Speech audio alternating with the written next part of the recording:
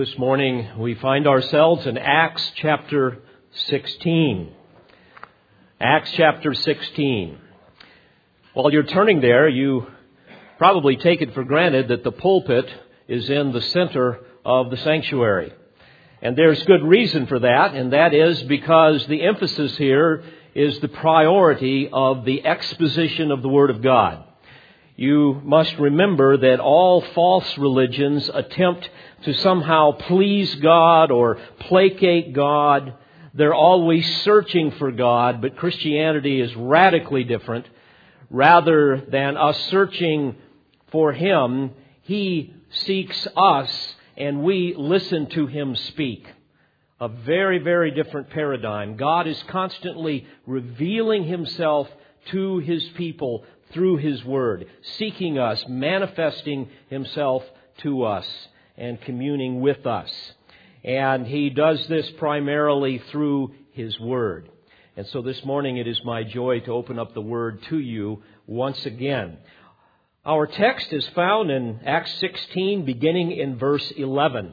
And I've entitled my discourse to you this morning, The Seeker and the Soothsayer. Follow along as I read. Acts 16, beginning in verse 11. Therefore, putting out to sea from Troas, we ran a straight course to Samothrace, and on the day following to Neapolis, and from there to Philippi, which is a leading city of the district of Macedonia, a Roman colony. And we were staying in this city for some days. And on the Sabbath day, we went outside the gate to a riverside, where we were supposing that there would be a place of prayer. And we sat down and began speaking to the women who had assembled. And a certain woman named Lydia from the city of Thyatira, a seller of purple fabrics, a worshiper of God, was listening. And the Lord opened her heart to respond to the things spoken by Paul.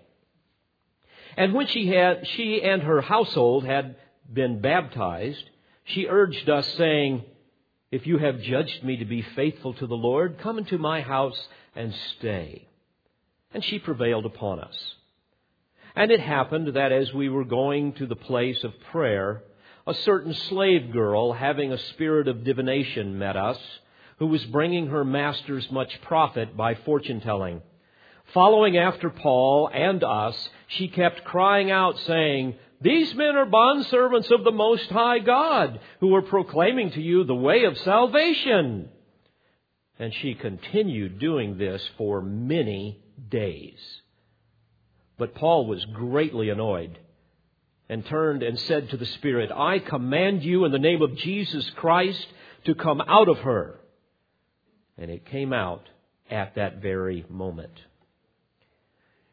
Here we have two very different women who ultimately typify all of humanity.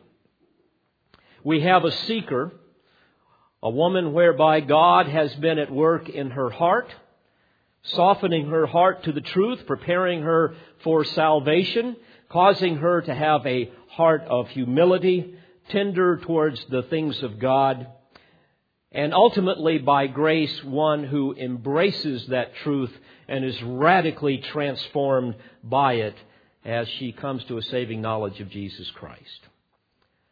On the other hand, we have a very different person, a soothsayer, in other words, a fortune teller, one who, because of her persistent unbelief, has been judicially hardened by God. She has no desire to be saved from her sin and worship God in spirit and in truth. She is in bondage to her sin, spiritually dead, spiritually blind, serving her father, the devil. She is frolicking in the kingdom of darkness. She knows the truth intellectually, as do many, but she rejects it spiritually. And everyone within the sound of my voice falls into one of these categories. Either God is at work in you, causing your heart to become softer as He, by His grace, causes you to seek, and eventually you will be saved. Or perhaps you're already born again because God has already worked that work of grace in your heart. Or You're like the soothsayer who walks in darkness, who loves darkness rather than light because your deeds are evil. You're a slave to your lust. You're in rebellion to God. You are at enmity with Him, and you are therefore under His wrath because you have never confessed Jesus Christ as Savior and as Lord, and therefore you are destined for eternal judgment lest you repent. As we come to this fascinating piece of history, which you must remember has been revealed to us by God Himself through the pen of Luke, I find myself captivated by three remarkable realities. Let me give them to you, and we will investigate the text accordingly. First of all, I'm captivated by the providence of God. Secondly, by the preparation of grace. And thirdly, by the power of the gospel. Now let me remind you of the context once again. Paul is on his second missionary journey along with Silas, and Timothy now has joined with them, and they have recently revisited some of the newly established churches in the regions of Syria and Cilicia, strengthening them in the faith, discipling them, and many more have been added to their number. And then they set their sights on Asia, the regions of Asia, which would be Asia Minor in particular, the region of Turkey today. But the Holy Spirit, for reasons unknown, has prevented them from going there. So, when that happens, you know that God has other plans. So He speaks to Paul in a vision at night. In verses 9 and 10, we read that vision. It says, "And a vision appeared to Paul in the night, and a certain man of Macedonia was standing and appealing to him and saying, 'Come over to Macedonia and help us.' And when he had seen the vision, immediately we sought to go into Macedonia, concluding that God had called us to preach the gospel to them." And so now we see that Luke joins the team. So you have the foursome of Paul, Silas, Timothy, and Luke going into Macedonia, which was Greece. And frankly, this was a northern region of Greece as we look at the map today. And so in verse 11, we see that they put out to sea from Troas. You know, that was, Troas is a northeastern region of Asia Minor or modern Turkey. And it says here that we ran a straight course to Samothrace. Samothrace was and is today an island in the Aegean Sea. It's kind of a halfway point between Asia Minor. And so they put into port there in Samothrace and spend the night there. It's very unsafe, especially in those waters, to sail at night. So they spend the night there. And then it says on the day following to Neapolis. In other words, now they go into a city here on the coast of Macedonia or Greece. And now, dear friends, the gospel is beginning to spread into Europe. And eventually, I, of course, rejoice as many you do, because my ancestors are from Scotland and from England and Ireland. And eventually the gospel spreads all the way up there. And many of my ancestors were saved, as probably many of yours as well. And in verse 12 it says, "And from there to Philippi." Philippi is just a few miles northwest off the coast. And it says it was a leading city of the district of Macedonia, a Roman colony. And indeed it was a great military outpost. And it tells us here that we were staying in this city for some days. Now, dear friends, here in Philippi is where the real story begins. Or shall I say, where the story blossoms, because as we will see, it began in eternity past when God decreed it and set it all into motion. First of all, we marvel, number one, at the providence of God. Notice at verse 13. "And on the Sabbath day, we went outside the gate to a riverside where we were supposing that there would be a place of prayer. And we sat down and began speaking to the women who had assembled." Now, beloved, this is amazing to me. Think about God's providence here.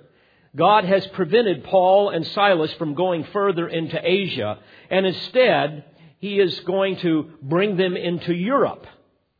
And He brings them to this most unimaginable place, an obscure place of solitude, down by a riverside prayer meeting made up of a handful of women. Now, you will recall in our study of Acts, whenever Paul went into a new city, he would always go to the Jew first. He would always go to a synagogue. But there's no synagogue here. We know historically that you had to have 10 men, 10 leaders of a household in order to have a synagogue in a city. So obviously that was not the case here.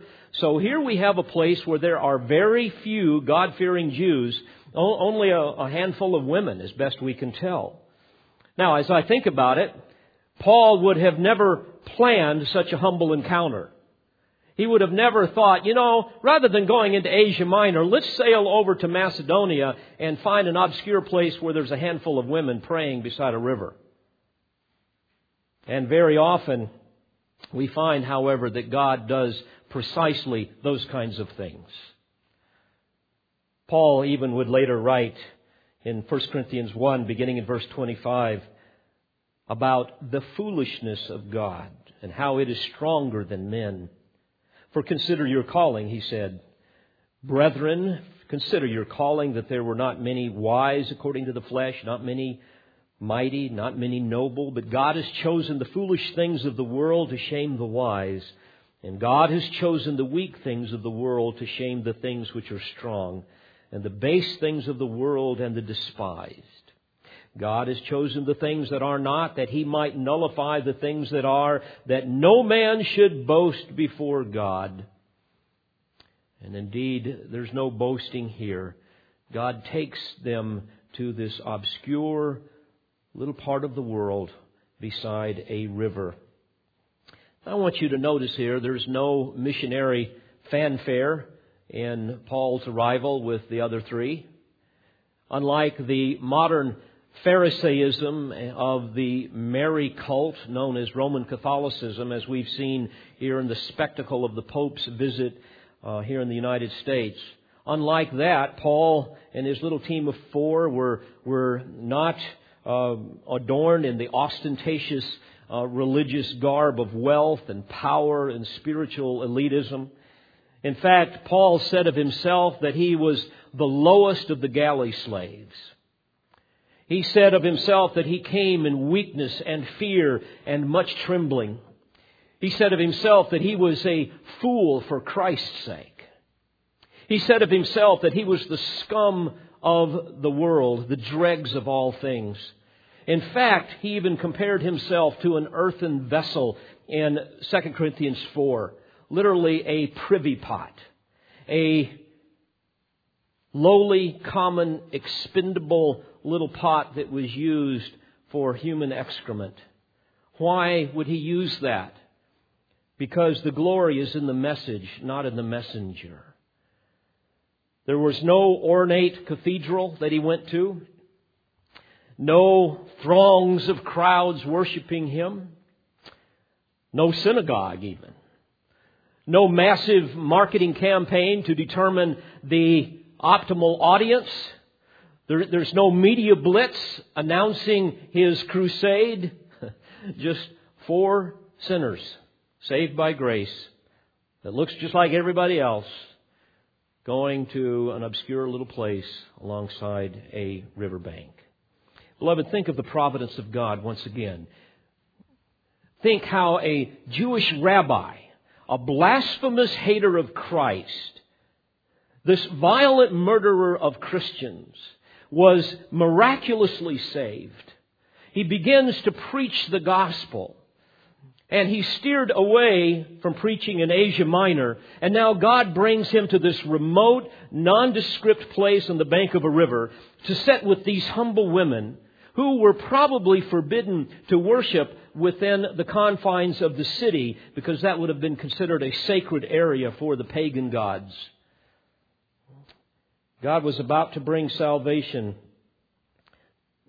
to the first recorded convert in Europe, who was also visiting there from Thyatira in Asia Minor. Now, understand, these women worshipped the true God of Israel, as we see here in the text, but obviously they knew nothing about the Lord Jesus Christ and the gospel of grace. But all of this was about to change. With no male leadership, these women are meeting on the Sabbath day, the text tells us. So they have their own little prayer meeting. They would have done as all good Jews would do. They would have read from the Old Testament. They would have prayed. They would have basically had a Bible study in the Old Testament. What a precious sight. And beloved, isn't this typical of the scenarios that the Lord brings about in our lives? Scenarios of saving grace whereby God honors those who seek Him, even if they do so in ignorance. So Paul and Silas, and Timothy and Luke are led to this solitary and sacred place of worship in the sanctuary of creation. And no doubt these women would have been thrilled to have some male leadership, especially a rabbi to come and to speak to them. As a footnote, many feminists tend to malign the Apostle Paul, calling him a male chauvinist. I have encountered that on numerous occasions in my ministry, some even here at this church. And it's sad. They say, well, he forbids women to teach or exercise authority over men, and he instructs them to be submissive to their husbands, and he tells them that they need to be workers at home, that they need to be occupied with raising their children and loving their husbands and so on, and therefore he's a male chauvinist. Well, dear friends, that is so ridiculous. I mean, this is an apostle of the Lord Jesus Christ. This is the spokesman, a messenger from God. And we see him here doing something that no other rabbi in that day would have ever done. And that is to sit down and to teach women.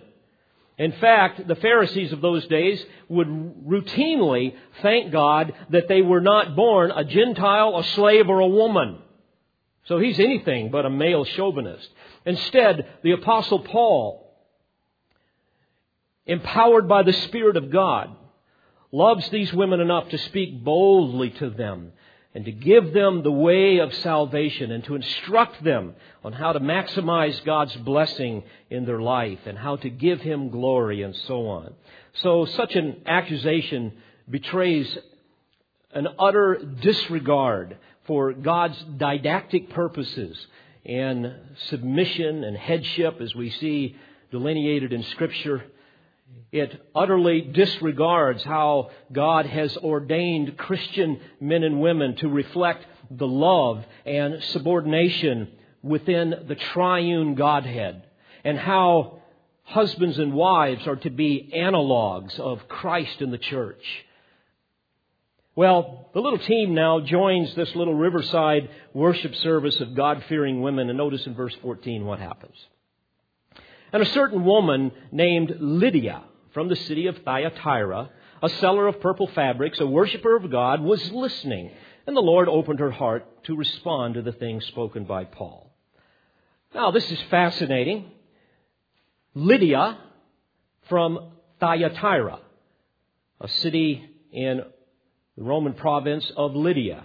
Again, Asia Minor, where the door had been closed. Her name was probably not Lydia. She was simply known as the lady from Lydia. They would often do that in those days. But we see that she was a seller of purple fabrics.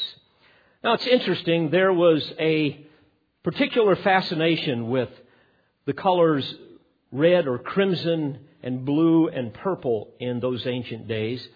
And purple was especially associated with wealth and with royalty. And it was used, we know, in the fabrics and in the linens of the tabernacle and in the temple and even in the clothing worn by the priests. And we know that Thyatira was famous for its blue and red and purple dye made from the secretion produced by the hypobronchial gland of the mollusk, which is nothing more than a little sea snail. And I did some research on this, and it's interesting. As I studied it, there are various shades of these colors that were achieved by using different species of mollusks, and they would alternate the ratio of what was secreted from them, and they would add other ingredients. And the beauty of these colors is stunning. But one of the things that made it so valuable in those days was the fact, not only because they were beautiful, but because they would not oxidize or fade away, as many other colors would do. I understand that it takes about 8,500 mollusks to produce 1 gram of dye. That's a lot of little sea snails. And immediately upon their harvest from the sea, the people would extract this little secretion from these little snails. And they say that the wool that was dyed, or the linens that was dyed from this extract, was worth about 20 times its weight in gold. So Lydia was probably a rather wealthy woman, a very important woman. In fact, if you study the ancient process and terms of the whole issue of purple and this dye, you will see that the color was probably more royal blue than purple as we would think about it. So Lydia was probably a merchant of the seller of, as the Hebrew would say, techelet, or blue. The replication of this process, by the way, is still being done. And we see it done, for example, in Israel. And one expert on this topic, Dr. John Garr, says this, and I thought I would quote it to you. When the secretion from the hypobronchial gland of the Murex tranquillus mollusk is extracted, it is a clear yellowish liquid, dibromo indigo, which is put into a reduced solution for vat dyeing of wool.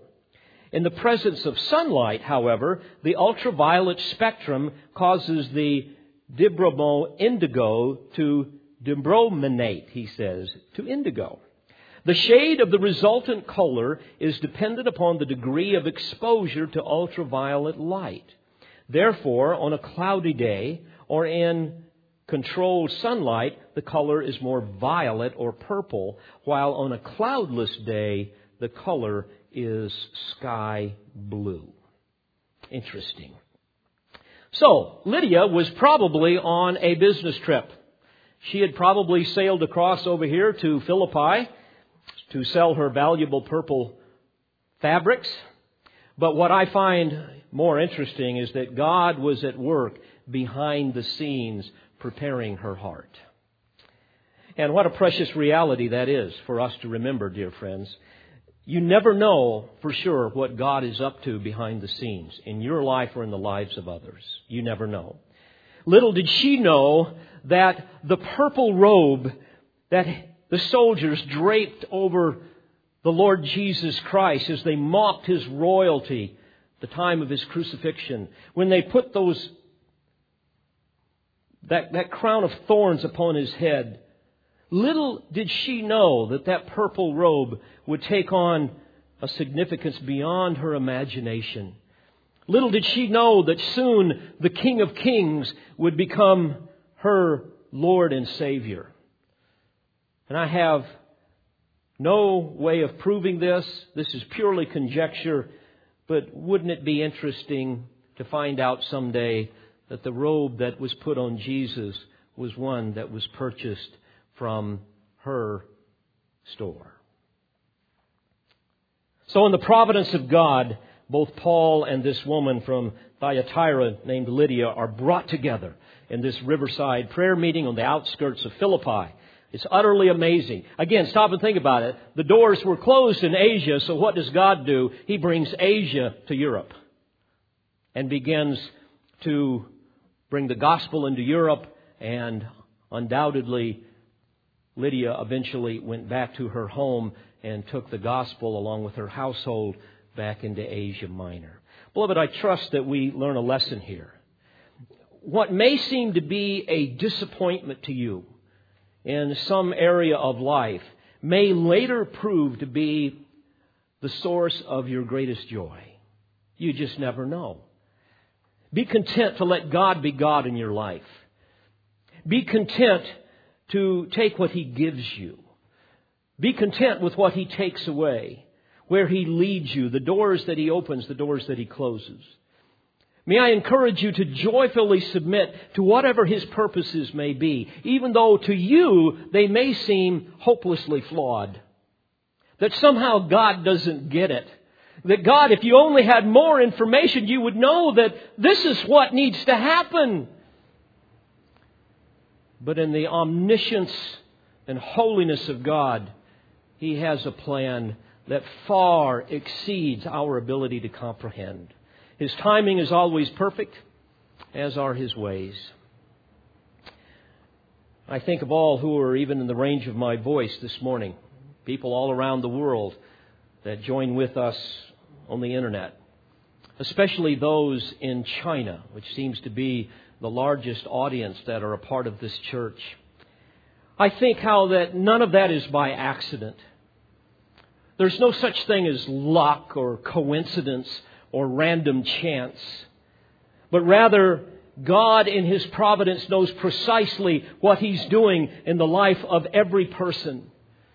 And even those who are a part of this worship service or many others like it all around the world are a part of these services because of God's love and His providence.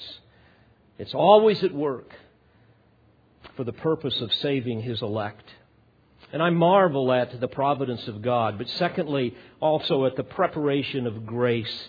Notice here that Lydia was also a worshiper of God. This tells us that she was not a proselyte, but she clearly worshipped the God of Israel. She had rejected the pagan gods of her culture. She somehow saw the truth in the God of Israel. And of course we know why, because the Spirit of God was working in her heart. And as I think about it, grace was preparing her. Long before she attended this Riverside prayer service, grace was at work preparing her heart. And may we learn yet another principle here from Lydia. And that is that God will always save those who seek Him. Even if their seeking is muddied with ignorance and superstition. For we know biblically that no one seeks after God. The Scripture is very clear about that. Romans 3:11 and other passages. No one seeks after God unless what happens? Unless God is at work causing them to do so. And here we witness the marvel of God preparing someone for salvation. Now, I want to be careful here. Beloved, this is not the prevenient grace of the Arminian error that would somehow be powerless to save apart from the exercise of the human will. Rather, this is a preparatory grace that cannot be dismissed. One that ultimately will do what it was intended to do. And that is to transform a person and make them a new creature in Christ. You must understand that God does not pace the throne room of heaven, biting His nails in helpless desperation, hoping that the spiritually dead will somehow raise themselves enough to be able to grasp the gift of grace. That is not the God of the Bible. Instead, what we see is an irresistible grace that was decreed in eternity past by a sovereign God whose purposes cannot be thwarted. In 1 Corinthians 1:30, we read that by His doing you are in Christ Jesus. In Ephesians 1, we are reminded that He chose us in Him before the foundation of the world. Paul goes on to say, He predestined us to adoption as sons through Jesus Christ to Himself, according to the kind intention of His will. He made known to us the mystery of His will, according to His kind intention, which He purposed in Him, referring to Christ.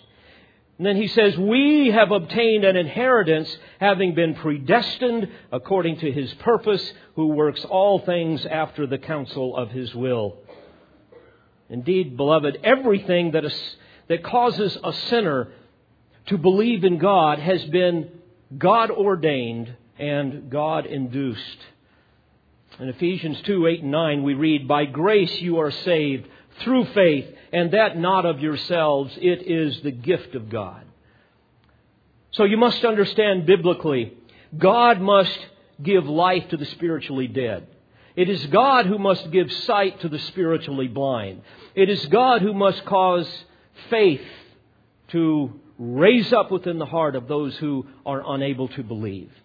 So, beloved, when the arrow of salvation is released from the bow of sovereign grace, it will always reach its mark. Because it is God, not man, who initiates salvation. And here again we see, in ways that are imperceptible, the Father drawing men with an irresistible compelling. Jesus said that no one comes to the Father unless He draws them. Unless He softens the sinner's heart through the vicissitudes of life, they will never come to Christ. What a humbling doctrine. It is God who sets the mind in motion, and we see that here with Lydia.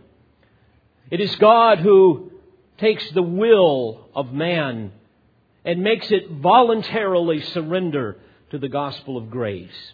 So here again, we see the Lord providentially orchestrating a myriad of circumstances to bring Lydia to this riverside prayer meeting. And He's been preparing her heart to voluntarily embrace the gift of grace. Notice what He caused her to do in verse 14. This worshiper of God was listening. Underscore that. She was listening. The King James Version says that she attended to the things which were spoken of Paul. Now, dear friends, many people hear the words of the life-changing truth of the gospel, but never listen with the passion to be saved. I have witnessed that down through the years in my ministry. There are those who hear, but few who listen. In fact, Jesus would often conclude His parables by saying, "He who has ears to hear, let him hear." Thus stressing the profound importance of the message that He was bringing. But also distinguishing between those who had been given the ability to hear versus those who remained spiritually deaf. In fact, Jesus explained to His disciples why He spoke in parables. Remember in Matthew 13, they were curious about that. And He said, beginning in verse 11, "To you it has been granted to know the mysteries of the kingdom of heaven, but to them it has not been granted. Because while seeing they do not see, and while hearing they do not hear, nor do they understand." And then He went on to explain that because of their persistent unbelief, God judicially sealed them in their sin and prevented them from understanding the truth. He went on to say, and in their case, the prophecy of Isaiah is being fulfilled, which says, "You will keep on hearing, but will not understand. And you will keep on seeing, but will not perceive. For the heart of this people has become dull, and with their ears they scarcely hear. And they have closed their eyes, lest they should see with their eye, and hear with their ears, and understand with their heart, and return, and I should heal them." I might also add that when God judicially hardens a sinner, this is an act of divine mercy. And the reason why is because further exposure to the truth would bring upon them increased condemnation in the day of judgment. So Lydia was listening to God speak through His apostle. She had been given ears to hear by God Himself. She had a hunger and a thirsting for righteousness. So I can see her in my mind's eye. She sits there and she hangs on every word the apostle is speaking. She had a reverence for the authority of God when the word was preached by His servant. A virtue that is very scarce these days in a culture where people say, "Well, nobody's going to tell me what to think or what to do." I cannot count the times when I've talked with people who say, "Well, you know what? "Preacher, I just don't buy your gospel." Of course, I'm quick to tell them it's not my gospel. I'm just the preacher of the Lord's gospel. "Well, I just don't buy it. It makes no sense to me. It is both foolish and it is offensive." Well, why is that? Well, Jesus answered this in John 8, beginning in verse 43. He said, "Why do you not understand what I'm saying?" And He answers it. "It is because you cannot hear my word. You are of your father, the devil, and you want to do the desires of your father. He was a murderer from the beginning and does not stand in the truth, because there is no truth in him. Whenever he speaks a lie, he speaks from his own nature, for he is a liar and the father of lies. But because I speak the truth, you do not believe me." But God opened Lydia's ears so that she could listen, so that she could hear the truth. And then notice in verse 14 it says, the Lord opened her heart to respond to the things spoken by Paul. And this, beloved, leads us to the third observation that causes me to marvel. And that is the power of the gospel. The Lord opened her heart to respond to the things spoken by Paul. Dear friends, had He not done so, she would have never believed. Had He not done so in my life when I was a boy, I would have never believed. Had He not done so in your life, you would have never believed. And we rejoice knowing that faith comes by hearing, and hearing by the Word of God. And so now Lydia could say, "Oh God, now I'm understanding. Now I begin to understand the meaning of the sacrifices. That the consequences of sin was death. Now I'm beginning to see what I've studied in the Old Testament. That there had to be a substitute for my sin.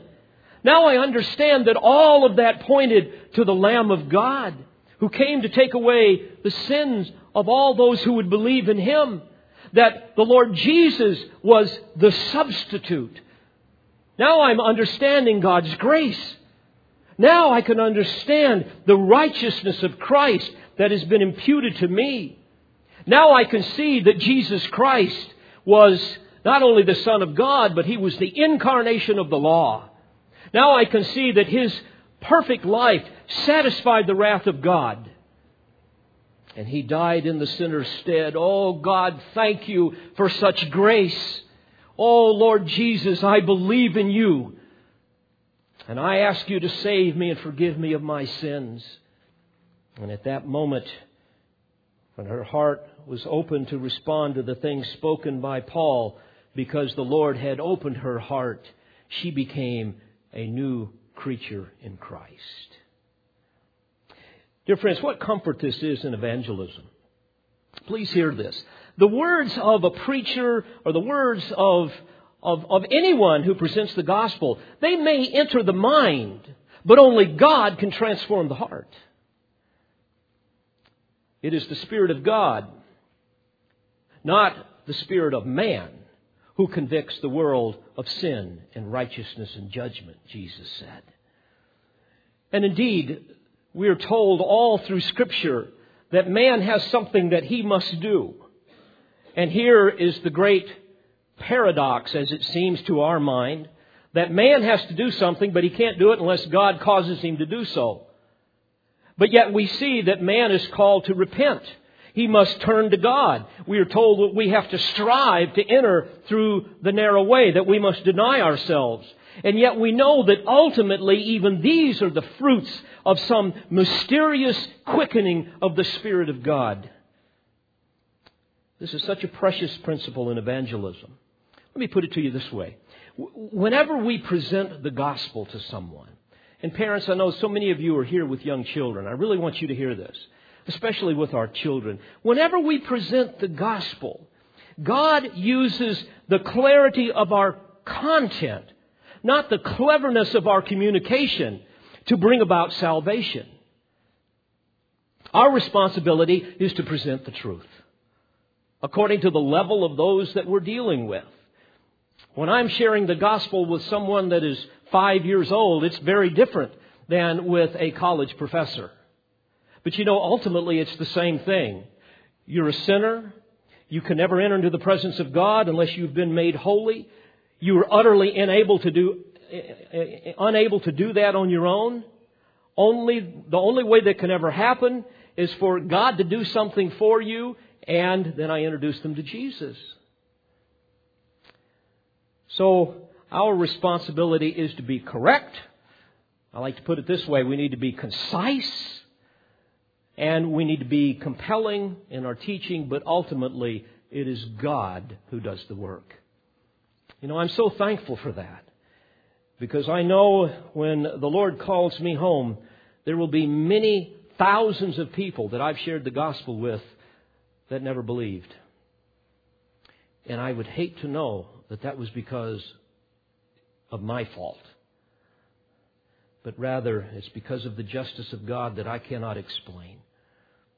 I would not want to be a preacher of the gospel if I thought it was up to me to somehow manipulate you through clever communication and techniques and tear-jerking stories and certain types of music to try to get you to walk down an aisle and repeat a prayer. But I'm thankful that it is God who works within your heart. A.W. Tozer spoke to this so poignantly. When I found this quote, I was so encouraged. Here's what he said. Probably the hardest thought of all for our natural egotism to entertain is that God does not need our help. We commonly represent Him as a busy, eager, somewhat frustrated Father, hurrying about, seeking help to carry out His benevolent plan to bring peace and salvation to the world. He went on to say, too many missionary appeals are based upon this fancied frustration of Almighty God.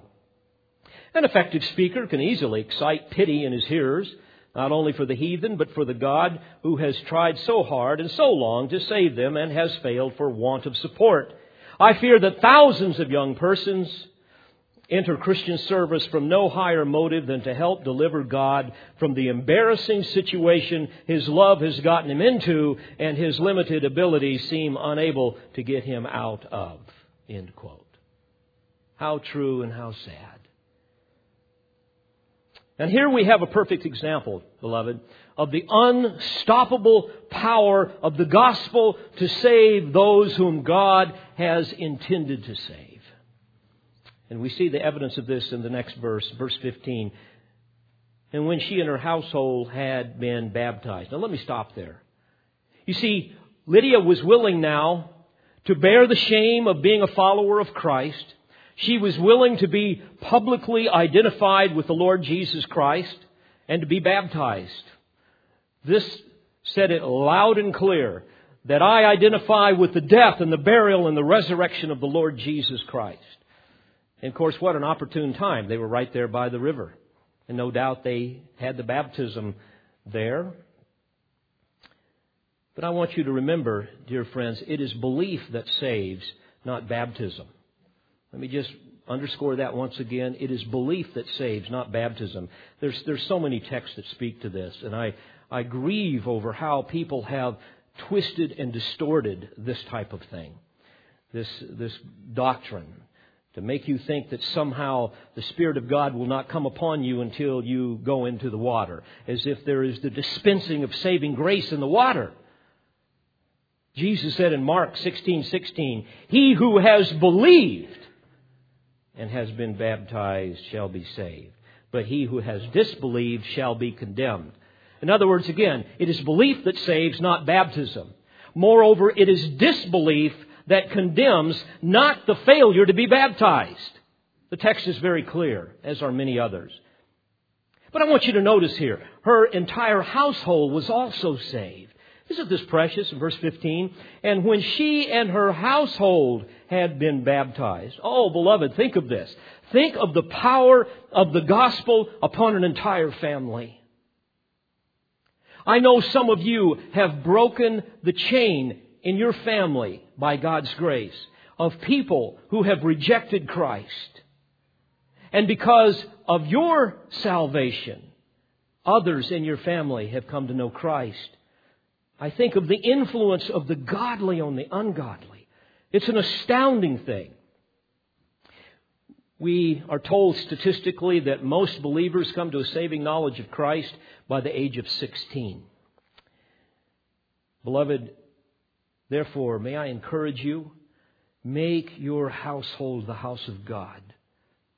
May I encourage you to let all who live within your house see the God of the Bible, see the power of Christ in you, the hope of glory. May I encourage you to make your family worship a priority. May I encourage you to gather your children often around you to read the Bible and to pray and let them see the priority of your heart. Yes, bring them to church, but also make your home a sanctuary. May I encourage you to decorate your home with the items of praise, and I know many of you do, so that your children will constantly be exposed to the truth. And so that friends that come to visit you will be exposed to the truth. I pray that the music that will resonate within your rooms will be the songs of redemption. Make your home a place that honors God so that your household will be saved. And make your home a haven for others. Notice what happens here. Notice Lydia's love for the brethren, which, by the way, again, is a proof for her salvation, a proof of anyone's salvation. Anyone that claims to be a Christian but has no love for other Christians fools themselves, because this is a chief characteristic of genuine saving faith. 1 John 2 speaks to that, as do other passages. Notice verse 15 again. It says, "If you have judged me to be faithful to the Lord," she said, "come into my house and stay." Now this was a wonderful act of hospitality, because you must understand the alternative. The alternative for that foursome of missionaries would be to probably sleep on the ground someplace or maybe sleep in a barn. They had very few inns in those days, and the inns were really nothing more than disease-ridden brothels. They were the favorite hunting grounds for thieves and murderers. So hospitality was extremely important. And plus, this lady and her household now wants to be taught. They want that fellowship. And beloved, again, I would encourage you, if somehow this is missing in your life, you need to examine your faith. If you have no desire to be around other believers, if you have no desire to fellowship, if you have no desire to immerse yourself in the Word and grow by it, there is something wrong with your faith. Well, not so with Lydia. And again, all these magnificent changes in Lydia and her household were the result of the providence of God that orchestrated all of these events that ultimately she would be saved, as well as the preparation of grace that worked in her heart and softened it to the truth that God gave her through His servant, the Apostle Paul. And also, of course, through the power of the gospel that utterly transformed her into a new creation. But I want you to notice the stark contrast between the seeker and the soothsayer, the one who walked in darkness. Verse 16. "And it happened that as we were going to the place of prayer, a certain slave girl, having a spirit of divination, met us, who was bringing her masters much profit by fortune-telling." You see, this was a demon-possessed girl. The text says, having a spirit of divination. Exposition pneuma puthanos. Puthanos comes from Puthon in Greek. We get our word python from that. And literally what it's saying here is she had a spirit of python, or a python spirit. You see, in Greek mythology, it was believed that a python guarded the Delphic oracles and later was slain by Apollo, who was the god of prophecy. So that's kind of where all of that came from. But Puthon, which in Greek, became python in English, but it literally meant a python, a snake, or divination or prophecy. And the term eventually referred to a spirit of divination. By the way, the Greeks even in that day believed that a ventriloquist had this spirit of python that lived within his belly and therefore caused him to be able to speak through whatever little person he had sitting on his lap. So, this gal was what we would call a medium who was able to communicate with demons. You know, we see this all the time in our culture. We see it especially in the occult. But we also see it in the quote-unquote Christian prophets that are fleecing the flock. Prophets for profit. That's why the Lord tells us in 1 John 4:1, do not believe every spirit, but test the spirits to see whether they are from God, because many false prophets have gone out into the world. Beloved, you must remember here that Satan masquerades as an angel of light. And so it should be no surprise to us that his disciples, as Paul said in 2 Corinthians 11:13, masquerade as servants of righteousness. Now, the Romans prized these people, as do many in our culture. And they would often consult these people for matters of war, matters of commerce, matters even of religion. And these people made a lot of money. And of course, they did have supernatural powers, demonic powers, and they do today. We see them in many areas of our culture. And what we see here, verse 17, is she was following after Paul and us. Luke tells us, she kept crying out saying, these men are bondservants of the Most High God who were proclaiming to you the way of salvation. Now, some would have said, wow, isn't this great? This soothsayer here, this fortune teller, is a believer. Isn't it great to see what God has done? Well, Paul saw right through that. Friends, again, you must remember, Satan loves to feign belief and infiltrate the ranks of the church through counterfeit believers. It happens all the time. These are called the tares that come in amongst the wheat. May I warn you, beware of the occult, but don't be afraid of them. Greater is He that is in you than he that is in the world, right? We are to resist the devil. And what will he do? He'll flee from us. Just a quick story. As I was thinking about this, I've had a number of occasions when I've been around people that are demonically possessed. I remember one in particular when I was in the early 70s when I was studying at Moody Bible Institute. We would often encounter demon-possessed people in various regions of the city. And I remember one encounter. There was this ominous occultic people called the Process. And they wore the black robes and these hoods, just something out of a horror movie, frankly. And every now and then we would go down to a place called Old Town, Chicago, and we would share the gospel with people. And we would see these hooded characters standing on the corners, and they would tell people's fortunes, and they would talk about being Satan worshipers and all this. And one time I remember in the midst of a crowd kind of bumping into one, and one turned around and saw me face to face and immediately shrieked, "Get away from me!" And went on to say, "This is a follower of Christ." And he pointed to me. I don't know if it was a man or a woman, but he kept shrieking and screaming, and it scared me to death. I didn't really know what to say or what to do. But I remember feeling just an overwhelming sense of God's presence in the midst of that, in the midst of all of that commotion. And somehow that particular person knew that I was a believer. So there was some spiritual warfare going on there that I don't fully understand. And we don't need to understand. But beloved, seldom do we encounter these types of things. Don't look for Satan and his emissaries in black hooded robes lurking in the shadows of certain regions of a wicked city. Look for them in religious robes pontificating in the full light of some pulpit. Jesus said, "Beware of wolves in sheep's clothing."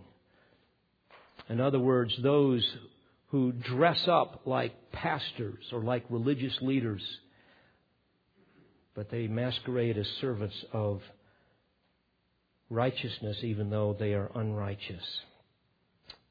Verse 18, and she continued doing this for many days. Don't you know that would get on your nerve? Having this gal follow along.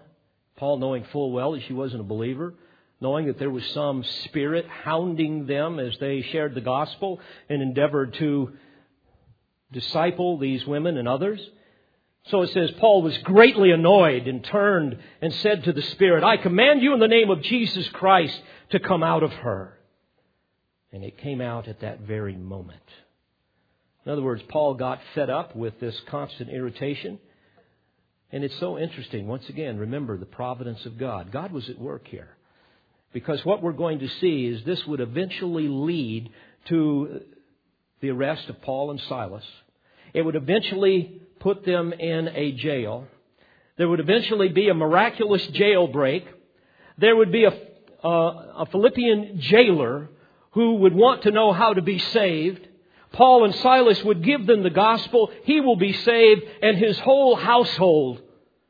And once again, dear friends, don't you marvel at the providence of God that orchestrates all of these events for His glory. Don't you marvel at the preparation of grace that's occurring even now in the heart of a Philippian jailer and his family. And don't you marvel at the power of the gospel of Jesus Christ, a power that is over sin and Satan and death itself. Well, may I challenge you this morning, those of you who know and love the Lord Jesus Christ, may I challenge you to go forth boldly this week and present the gospel. Do so with great confidence, knowing, number one, the providence of God that is at work. That God may be orchestrating things in your life for some dear sinner to hear the gospel. Be confident knowing that there is a preparation of grace that is going on that you will never be able to see or understand. And confident in the power of the gospel that will always do one of two things. It will either soften a man's heart and he will come to Christ, or it will further harden that heart because of their unbelief. Both of which ultimately bring glory to God. And for those of you who still walk in darkness, all I know to say is, won't you confess your sin, repent of your sin, and believe on the Lord Jesus Christ and be saved before it is too late.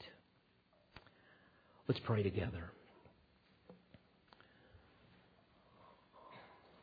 Father, once again, we are struck with the glory and the power and the magnificence of the Lord Jesus Christ and all that you have done in salvation. Lord, thank you for the truths that leap off of the page of this text. Practical truths that give us confidence in our presentation of the gospel to others, and certainly confirm even more the hope that we have in Christ Jesus. Lord, I pray that you will take what we have learned today and you would cause us to live consistently with these truths, to live them out, that many might come to a saving knowledge of Christ, and that we might enjoy more fully the blessings, the riches of Christ. We pray all of this in Jesus' name, and once again, for His glorious sake. Amen. We pray you've been edified by this presentation. You've been listening to Pastor, Bible teacher, and author David Harrell. For more information or to order additional tapes or CDs of Pastor Harrell's messages, please visit olivetreeresources.org.